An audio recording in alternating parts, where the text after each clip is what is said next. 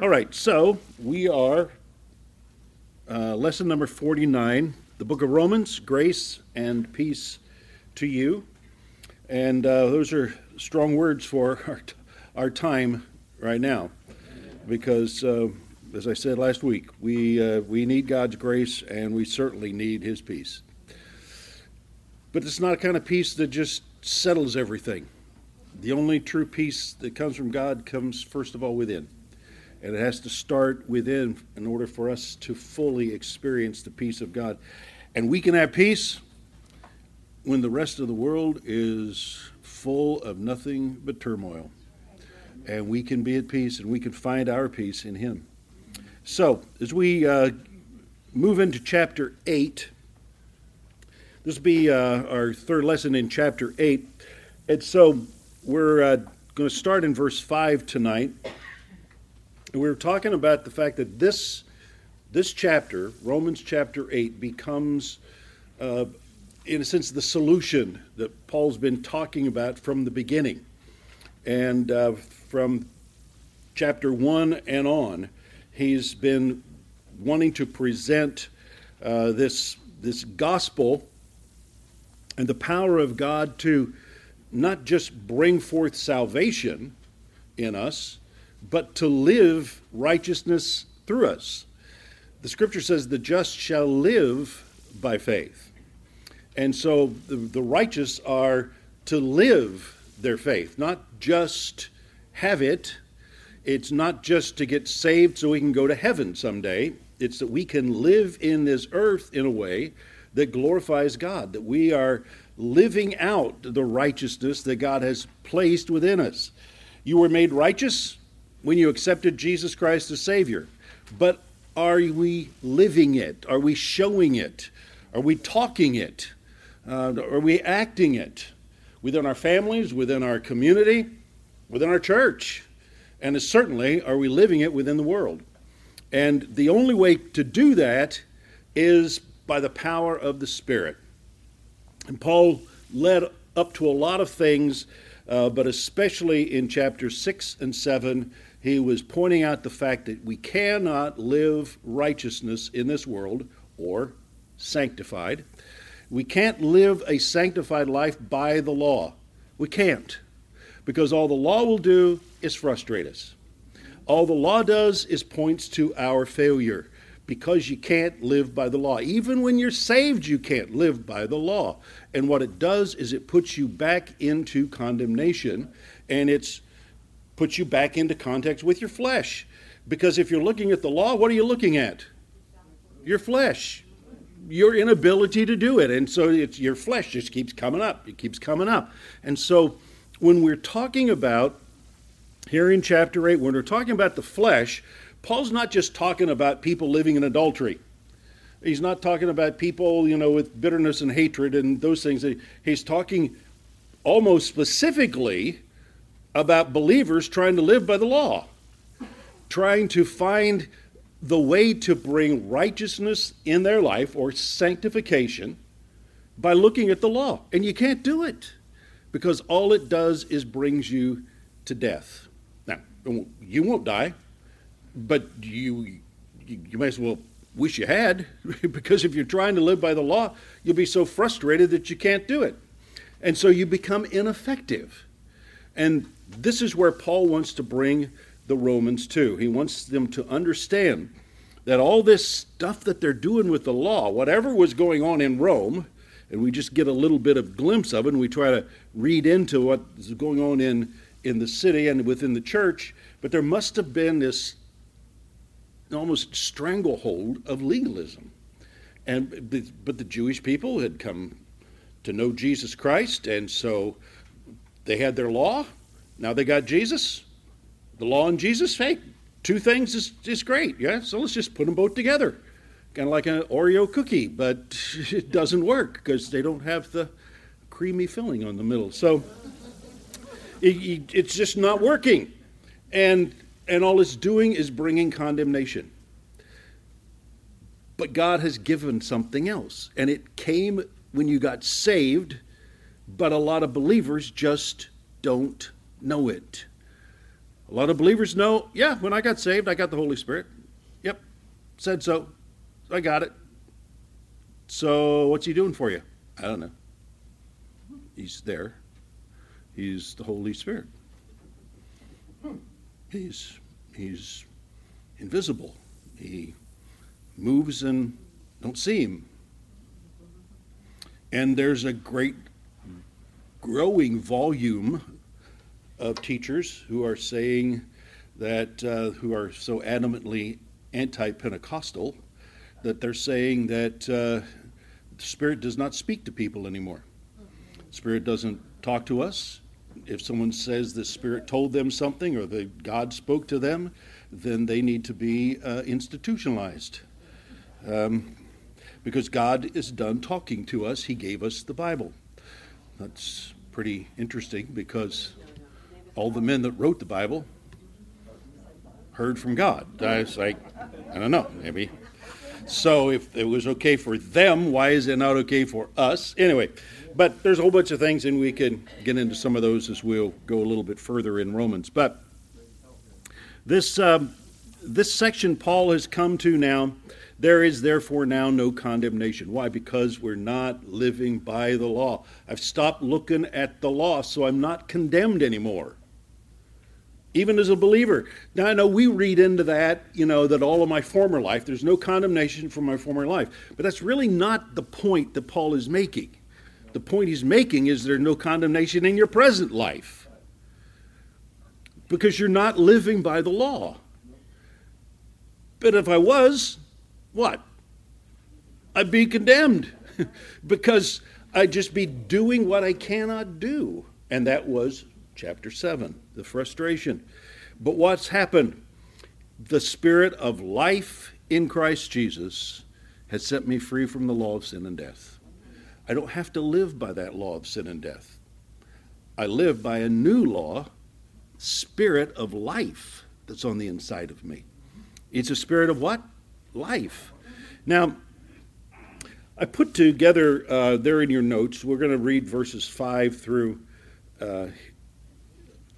11, actually, is where I'm going to read. But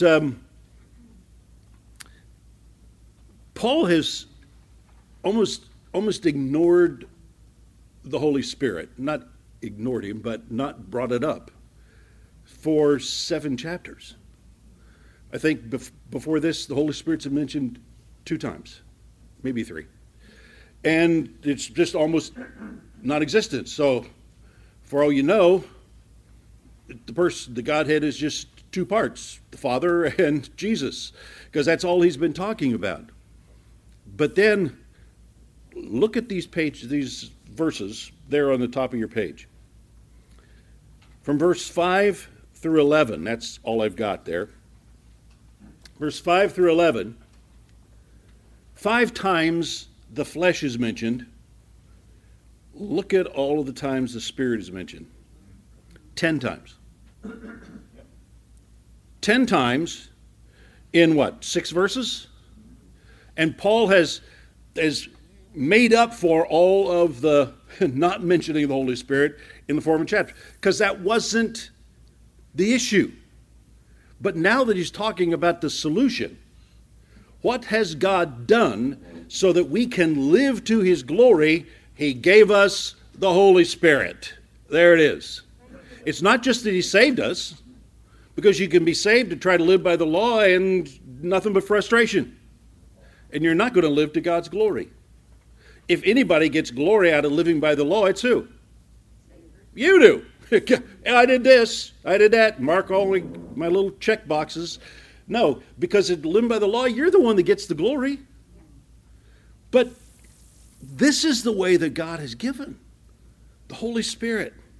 And so that's really the subject of what we're going to be looking at the next several lessons, is how the Holy Spirit works through us to bring glory to God through our life. And so let's begin reading in verse 5, there on your page. For those who live according to the flesh set their minds on the things of the flesh. But those who live according to the Spirit set their minds on the things of the Spirit. For to set the mind on the flesh is death, but to set the mind on the Spirit is life and peace. For the mind that is set on the flesh is hostile to God, for it does not submit to God's law. Indeed, it cannot. Those who are in the flesh cannot please God.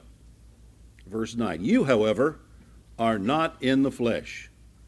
Boy, there's a statement every believer needs to read.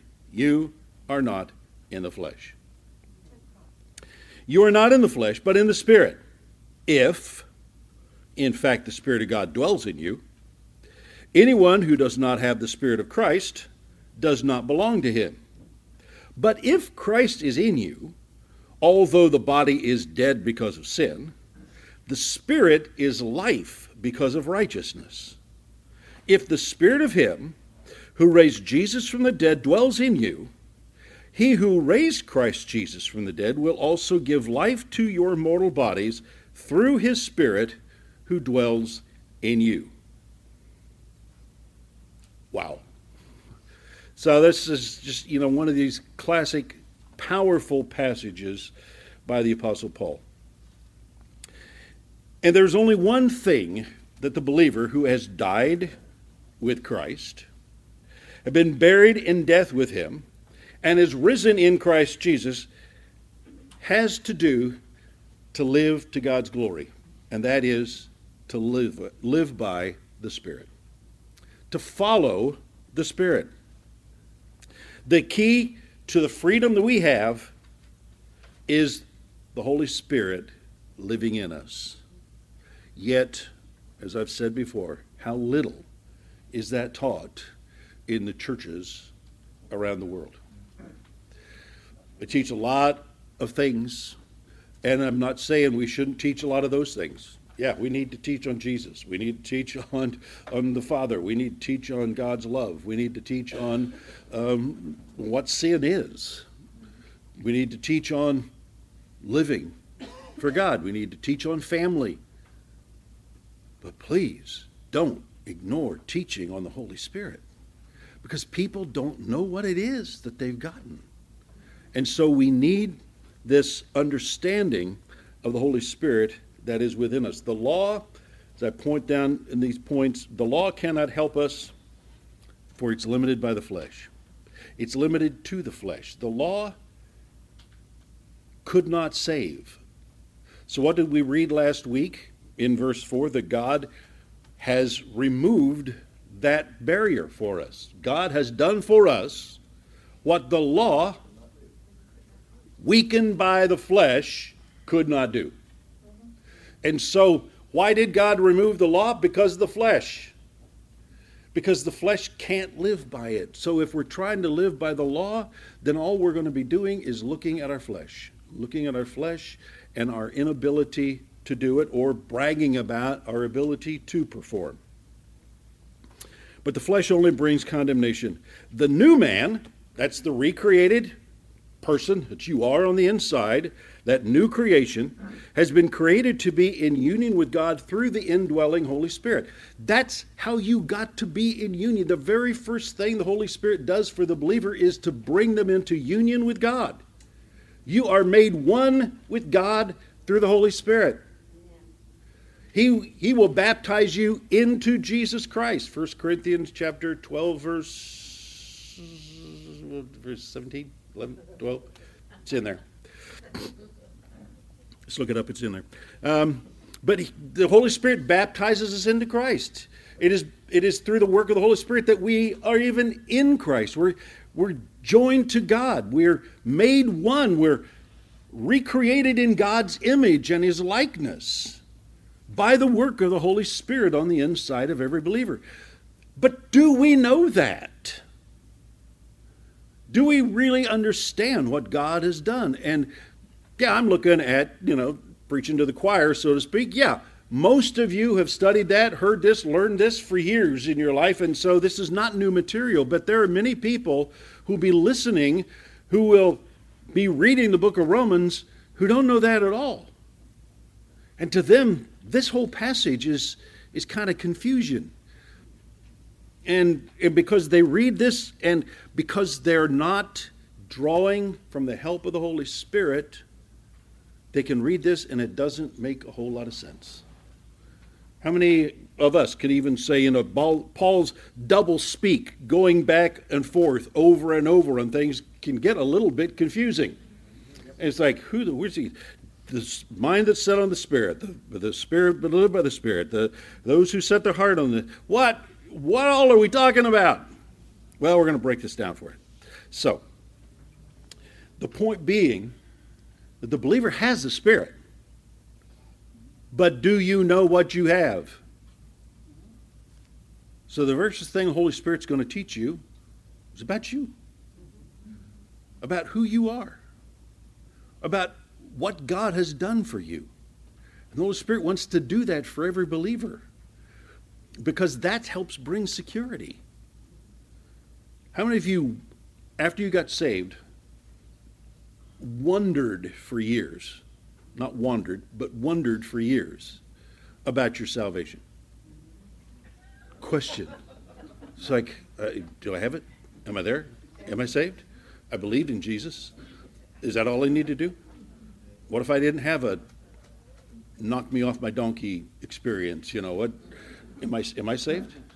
If I didn't change, am I saved? If I still desire to do things I did before I got saved, am I saved? And all these, we wondered.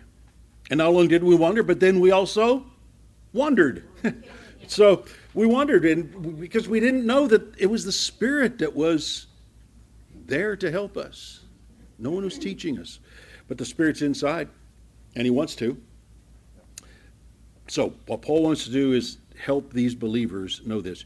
And here's the point. You're not going to get any of this from the law.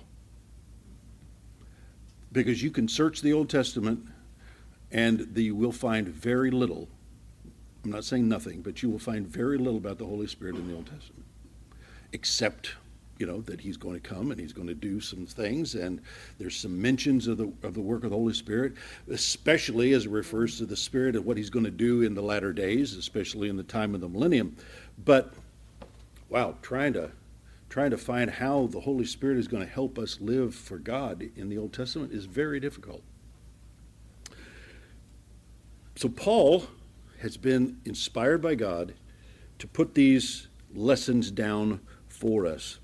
And so the present life that we have is to be lived out by the presence of the Holy Spirit. The only way we can reach sanctification, the only way we can live a life that is separate unto God, is by drawing on the help of the Holy Spirit. You can't turn the Scripture into the law and try to do every little thing that the Word says. Number one, you don't know enough of it. Number two, you won't get there that way, because it's not by taking something from the outside and impressing it into your life. It's by drawing something from the inside and bringing it to the outside. That's what it means to be transformed. Right? So transform is metamorpho. We bring what's inside to the outside. And so that's the way God wants to change us, and therefore bring forth sanctification in our life. Too often when people teach sanctification, it's you have to stop this, you have to start doing this, you have to separate yourself. And sanctification becomes you, instead of sanctification being a grace of God that sets us in a way that we can live to God's glory and live for Him. So, Romans 8:4, we went back and looked at that last week, but again, bottom of your page, Romans 8:4, in order that the righteous requirement of the law, God did for us what the law could not do. What did He do? He condemned sin in the flesh. Right? He put it upon His Son. And so verse 4 then, Romans 8 says, why did God do that? In order that the righteous requirement of the law might be fulfilled in us. The righteous requirement of the law could not be fulfilled in us by living from the outside. That's what Moses tried. That's what everybody in the Old Testament tried. You can't get it by living from the outside. So God did for us what the law could not do. Condemned sin in the flesh of Jesus Christ.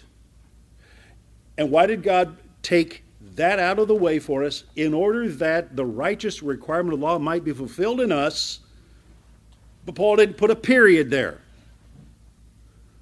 The righteous requirement of the law may be fulfilled in us, what?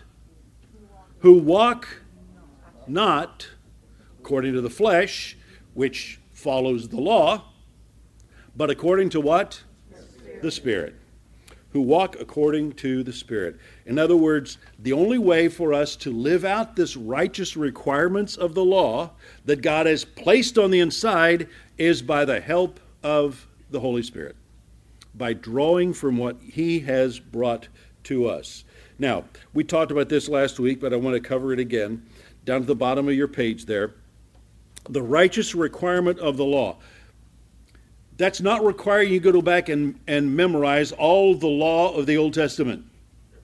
The righteous requirements of the law are going to be fulfilled in you if you what? Live according to the Spirit. You will fulfill the righteous requirements of the law. Notice it doesn't say He takes the righteous requirements out of the way. God did not remove the righteous requirements of the law. Murder is still sin. But if you live according to the Spirit, you won't commit murder. You won't steal. You won't lie. You won't commit adultery. You'll honor God with your life.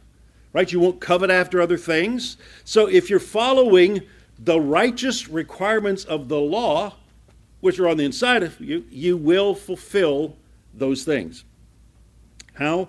By the Spirit. So we looked at these verses from the book of Jeremiah, chapter 31, from the book of Ezekiel, chapter 36.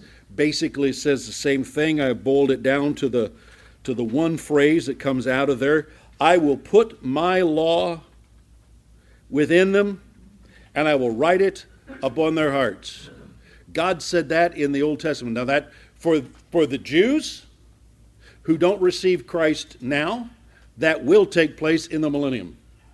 He is going to write the law in their hearts. And during the time of the millennium, they will have the law written in their hearts. And they're going to do everything that God has desired. And so God's going to take out a heart of stone and put in a heart of flesh. Not flesh that is sinful, flesh being malleable. All right? But then Paul borrows this same passage. And in the book of Hebrews, where he's talking about the sacrifices and the temple and all of the things that God has done, Paul brings in this verse. That all the things in the Old Testament are just a pattern. They're just a shadow. Because ashes of a heifer and blood and water and those things could not remove sin. But God was going to remove sin. And then what was He going to do? He was going to put life on the inside of the believers. And here's what He says. For this is the covenant. I'm going to take that old covenant out of the way. Why? Because it wasn't working. Not because it's God's fault. He said, oh, man, I made a mistake. My covenant's not working. I got to come up with something new. No, it wasn't God's mistake. It wasn't working because why? Because we wouldn't keep it. And so this covenant was taken out of the way. Is a covenant that I will make with the house of Israel after those days, declares the Lord. I will put my law in their minds and write them on their hearts. Can I just say God has done that to you? His laws, His righteous, not the 613 commandments of the Old Testament, right? It's not those laws. It's the law of God that was behind those laws. That these things are right and these things are wrong. That this is what honors God and this is what dishonors God. And God has written that in their minds and on their hearts. That is in your want to, your heart, and in your knowledge how to do it, that's your mind. And God has written those things in. And where are they? They're in us. They're in every one of you. And that's what Paul means when he talks about we have the mind of Christ. That's what he means in Romans 12:2, and he says, renewing the mind. So when we renew our mind to what the Word says, it's what James was talking about. He talks about looking into a mirror and seeing who we are and living by who we are. This is what God has been talking about when he tells us that God has made us new, recreated. So then don't let these things be in your life. Clothe yourself from within. So put on the new man, created in righteousness and true holiness. Put off the old man. Why? Because God has put this in you. God's holy purposes, his desires, all the things that God has planned for mankind to be in order to glorify him has been written in your minds and in your hearts by the presence of the Holy Spirit. And listen to what he says. And I will be their God, and they will be my people. And they shall not teach each one his neighbor and each one his brother, saying, know, or better translated, learn the way of the Lord. So you're not going to need someone to come to you and say, hey, learn the way of the Lord. You know why? I already know it. You'll be teaching one another because you'll all know them. For they shall all know me, from the least to the greatest. For I will be merciful toward their iniquities, and I will remember their sins no more. God is going to do all of that for us. And he did through Jesus Christ. And you have the mind of Christ. Do you know it? Are you drawing from that? And then the question, and Jan's will ask me this as soon as I get to the car if I don't say this. And how do I draw from that? Wouldn't you? You were going to ask me that when I got to the car.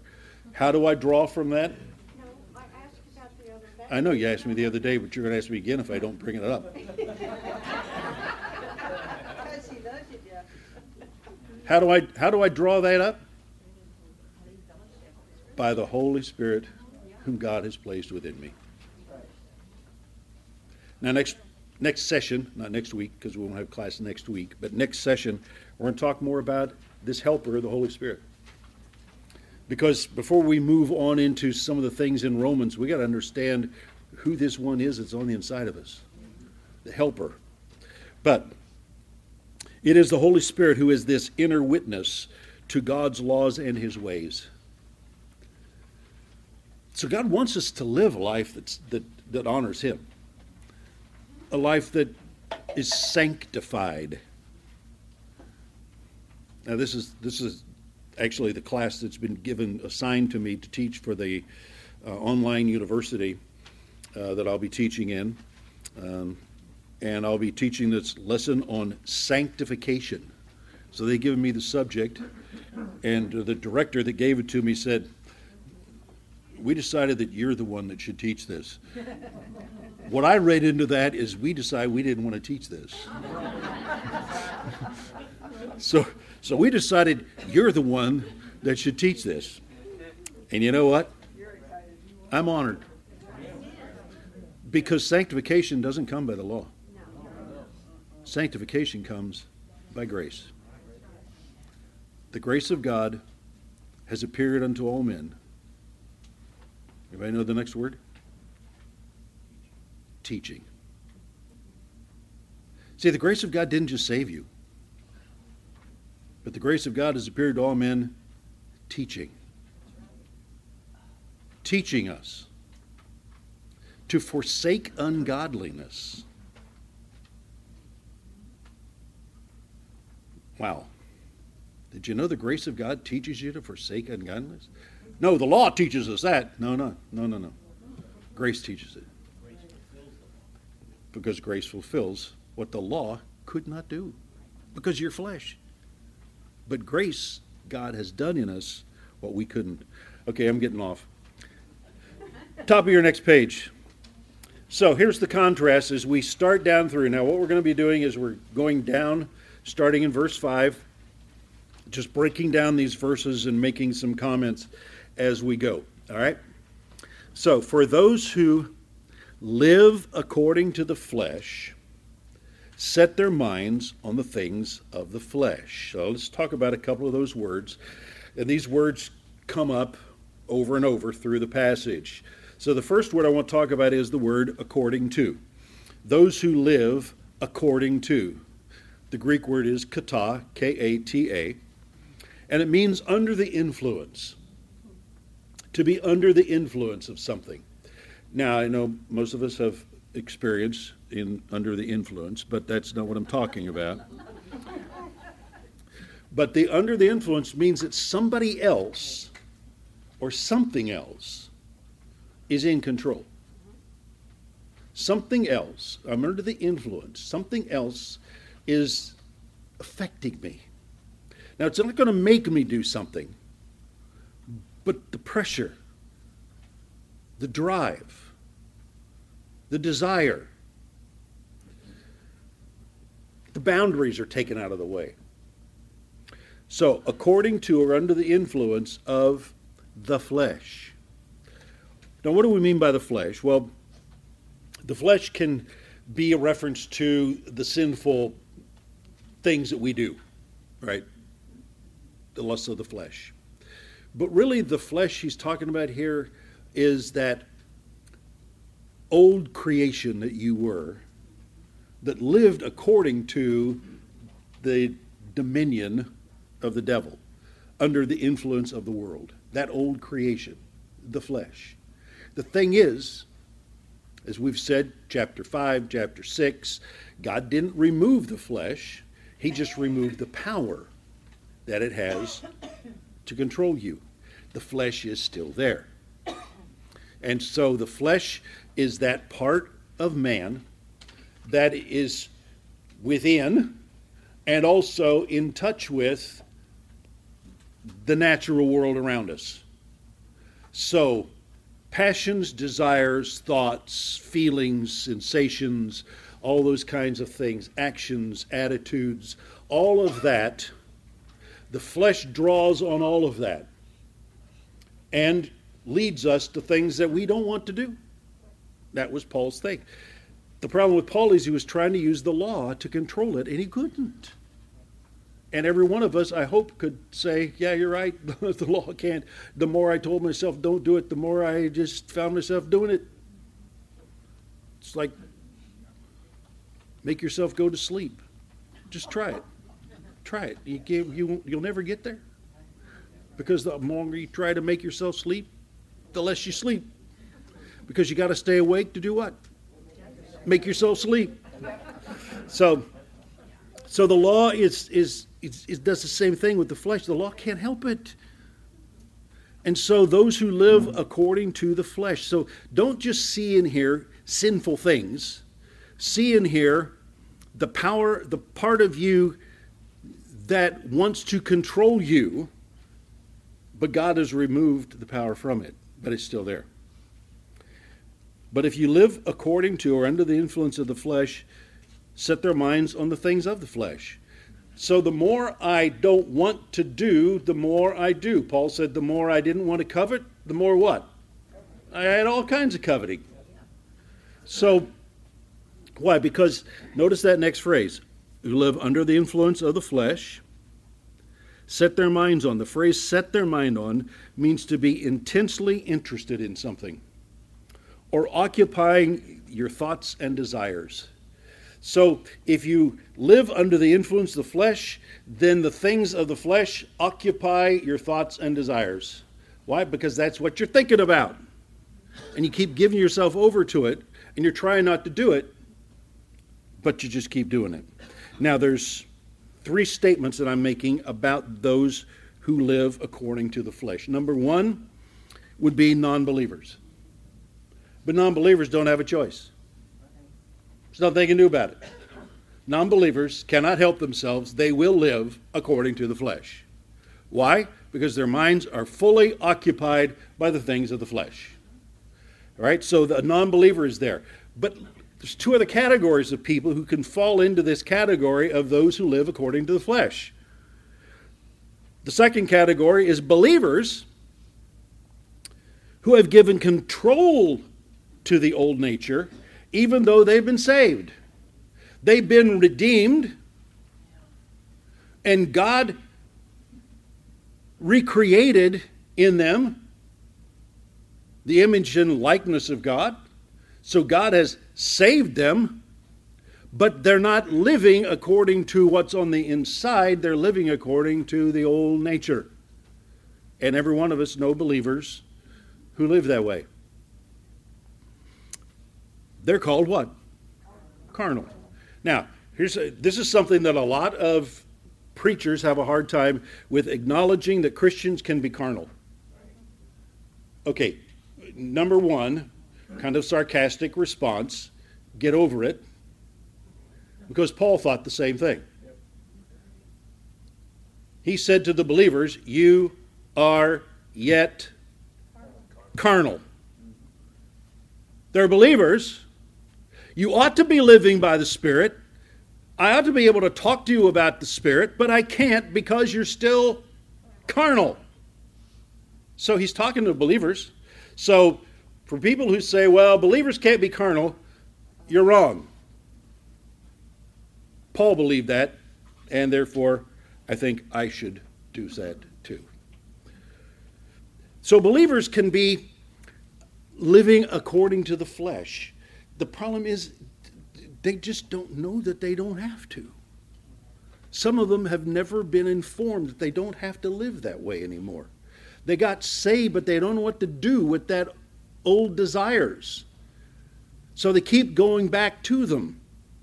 But they're the ones who are giving themselves over to that. That's Romans chapter 6. Serving sin instead of serving righteousness, right? So don't commit yourself as a slave to sin. It's talking to believers. So that's a second category of those who live according to the flesh. But there's a third category, and that is believers who try to live by the law. If you as a believer are trying to live your life by the law, then your concentration is continually upon the flesh. Those who live according to the flesh, believers who are trying to live by the law, only think about the law. And all they think about the law drives them to their flesh. And they go back and back in a circle, over and over. I can't do it. I try to do it. I'm not going to be able to do it. I want to do it. I can't do it. I keep going back over, and they're consistently. And these are believers who are trying to live by the law. And actually, in Paul's category, they're living by the flesh. All right. So that's the first part of verse 5. The second part says, but those who live according to the Spirit, say, yea, us. Yes, all of us. Yeah. Those who live according to the Spirit set their minds on the things of the Spirit. It's the same phrasing. So what do these people do? They are living under the influence of the Spirit. Where's the Spirit? Who's out there floating around somewhere? Oh, Holy Spirit, come and land on me like a dove. You know, I'm trying to bring the Holy Spirit down. I need to find a beam of light coming from heaven, you know, so I can get under that and the Spirit come down on me. No, you've got the Spirit. But there is a large percentage of Christians who have very little understanding of the fact that the Holy Spirit even is in them. They still think of the Holy Spirit being out there. About the Holy Spirit being something that's ethereal. You can't touch it. He's there, but you'll never know it. How many of you know you have the Spirit? How many of you draw from the help of the Holy Spirit? Yes. All right, so you can do this. All right, again, I'm preaching to the choir, but there's a lot of believers who have very little understanding of this because they've never been told. And the Spirit of the inside is screaming at them, I can help you, I can help you, I can help you. Listen, follow me. Let me teach you. But sometimes he finally gets hold of them. So that category, those who live according to the Spirit, set their minds on the things of the Spirit. What we are thinking about, what is occupying our mind, is how to live by the Spirit. He's in me. How do I live according to what he's telling me to do? I want to occupy my mind with fulfilling the things that bring glory and honor to God. I want to do the things that the Spirit, whose first name is what? Holy? No, it's not his first name. I knew you'd say that. Sorry, trapped you. It's not his first name. Just like Christ is not Jesus' second name, So he is the Spirit who is holy. He's altogether different. And if he's altogether different, then what kind of lifestyle is he calling you to? Altogether different. And so this is the way that God wants me to live. And so we set our minds. My mind is occupied by living a life that is different than the way the world is living. Point number one, the only people that can live by this are who? Believers. An unbeliever cannot live this way. Unbelievers can't live by the Spirit.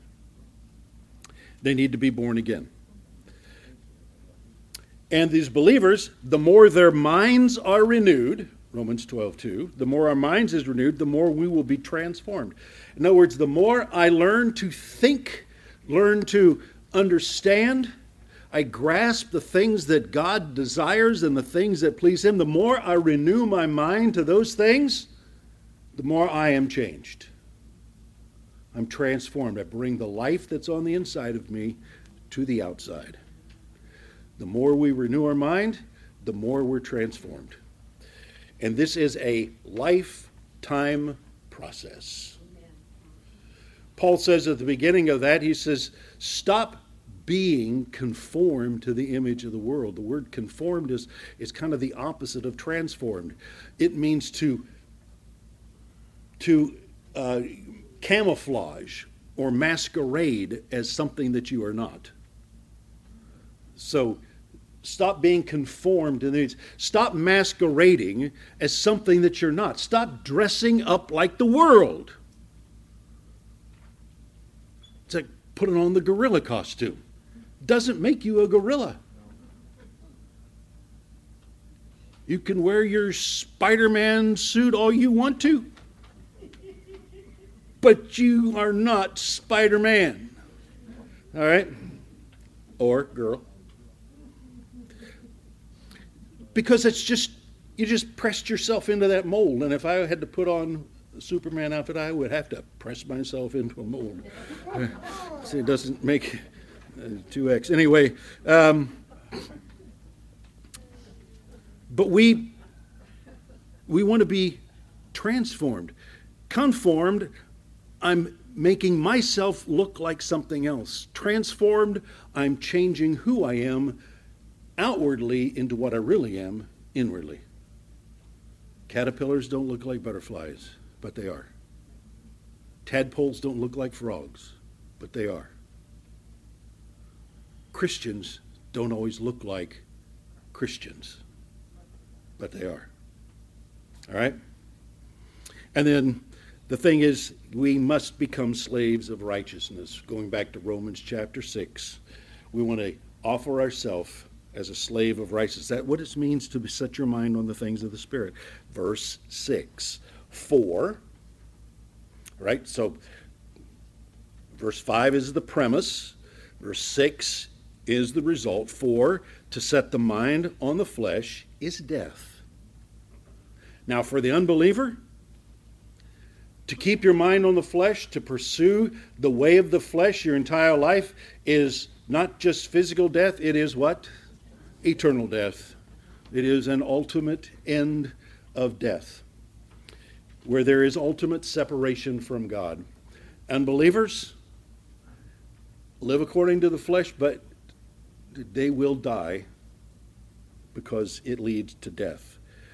But there's also death for believers that live according to the flesh. Believers who have not learned how to draw from the help of the Holy Spirit, to transform their lives, who keep giving themselves over to the sins of their past, who give themselves over to the ways of the world because they don't understand how to get out of this. There will be a death somehow, a death of something. Give yourself over to sexual perversions and those things. It will destroy your marriage. It will destroy your life. It will destroy your business. It will destroy everything that you have because you can't do that. Give yourself over to lust and desire for things and stuff. You will literally consume yourself on the world. Believers can do that because we all know some believers that have. And they've not gotten to the place where they're free, and it brings not only destruction to their life but to their family. And their families suffer. And so the body of Christ suffers. So there's, as Mom Sprague used to say, there's a death somewhere. Some form of death will be out there, separating what is supposed to be good and beneficial from what is realized. There will be separation.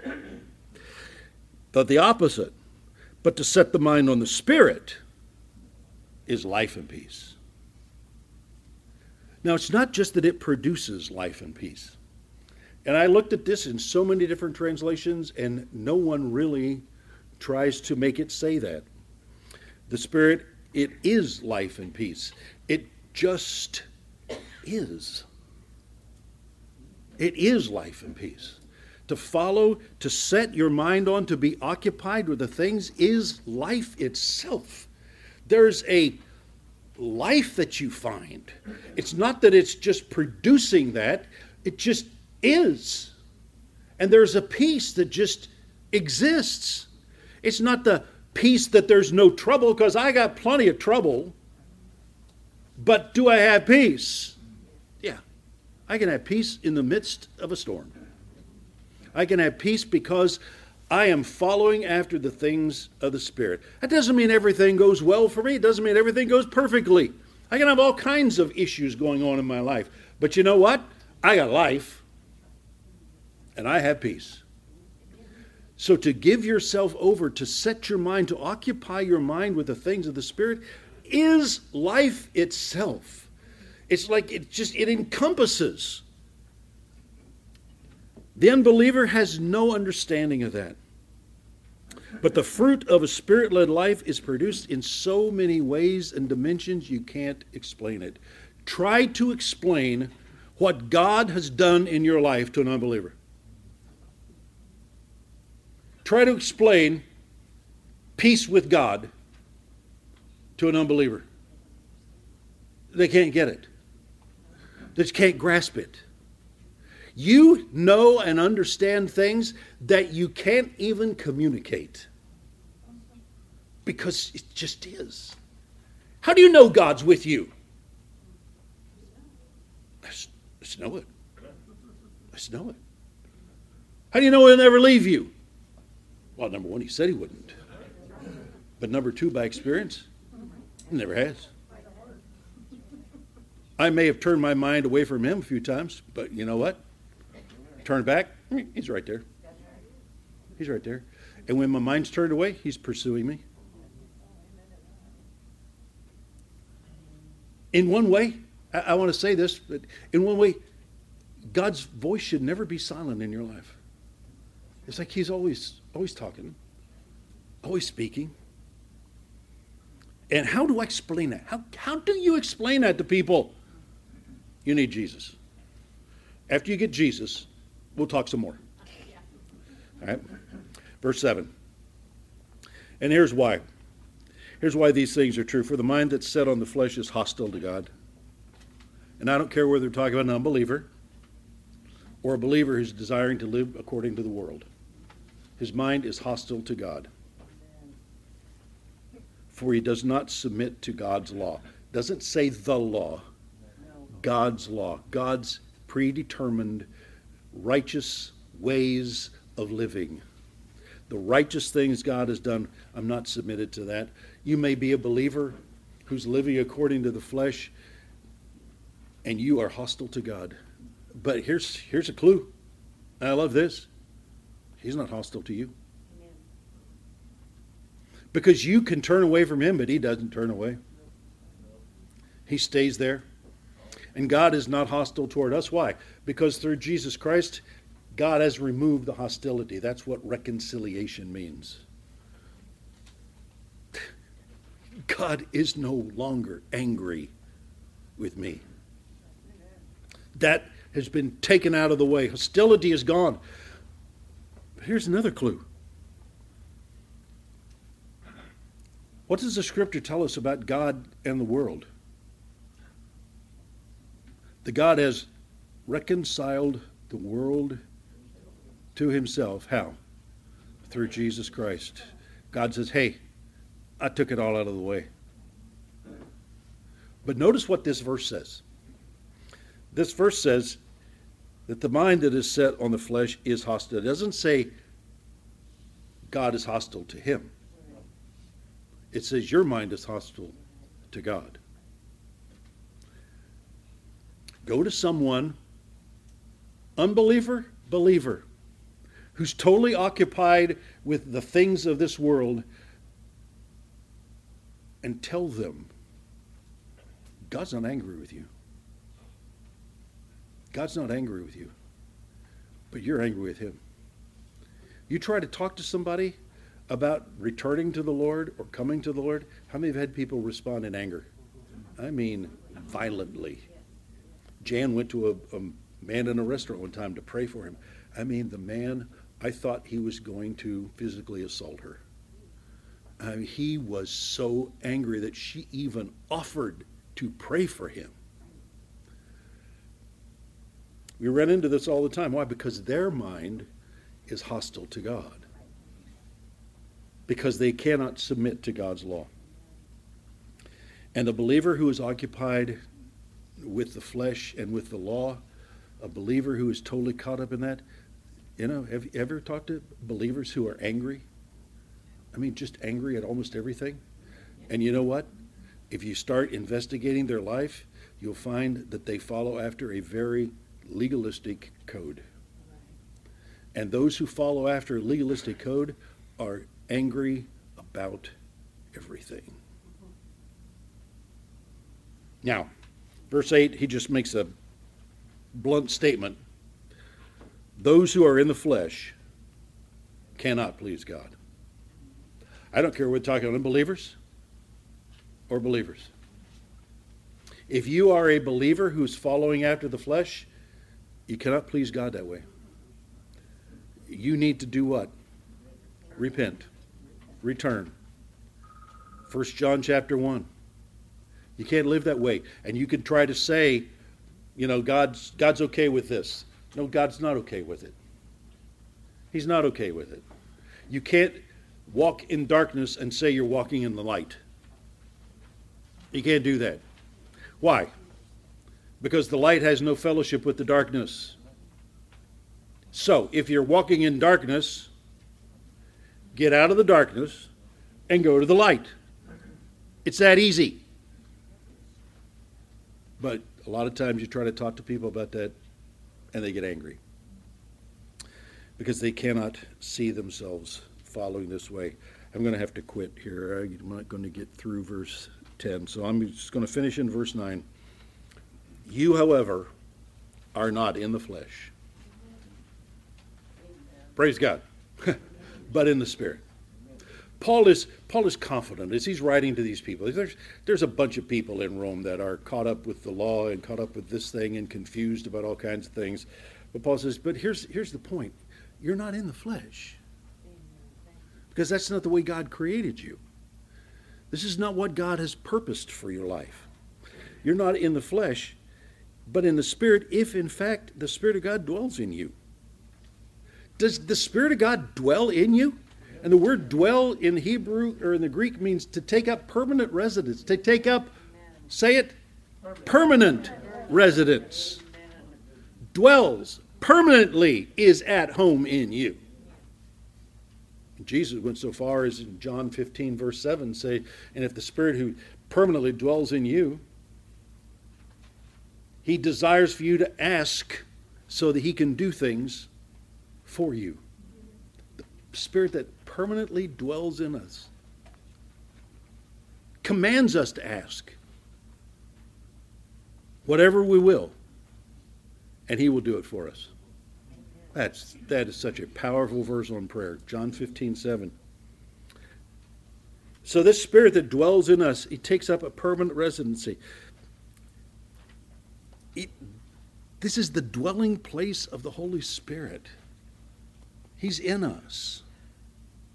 He's not out there.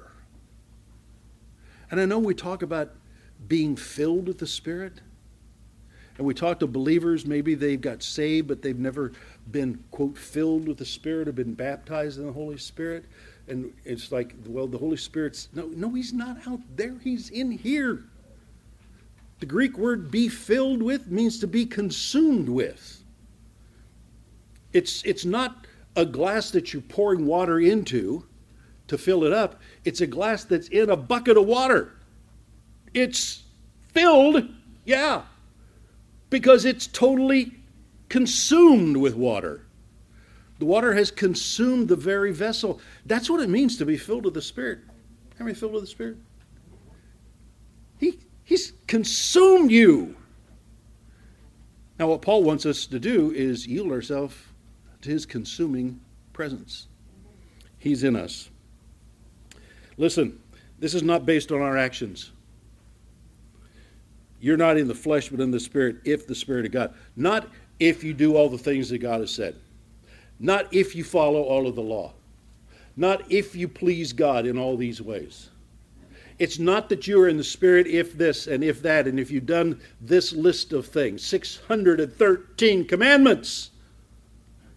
No, you're not in the Spirit through the law. You're in the Spirit. Why? Because the Spirit of God dwells in you. You are in the Spirit. And anyone who doesn't have the Spirit of Christ doesn't belong to him. But that's where we'll take up in our next lesson. Amen. Father, we thank you for the truth of your word. We thank you, Lord God, that we have the Spirit. The Spirit's alive in us. Teach us to listen. Help us to acknowledge his presence and his guiding. But help us to be submitted to his voice and to follow the things that he leads, that you might be glorified in all that we do. And I thank you, Father God, that it is your Spirit who teaches us and leads us in all these things. And we thank you in Jesus' name. Amen.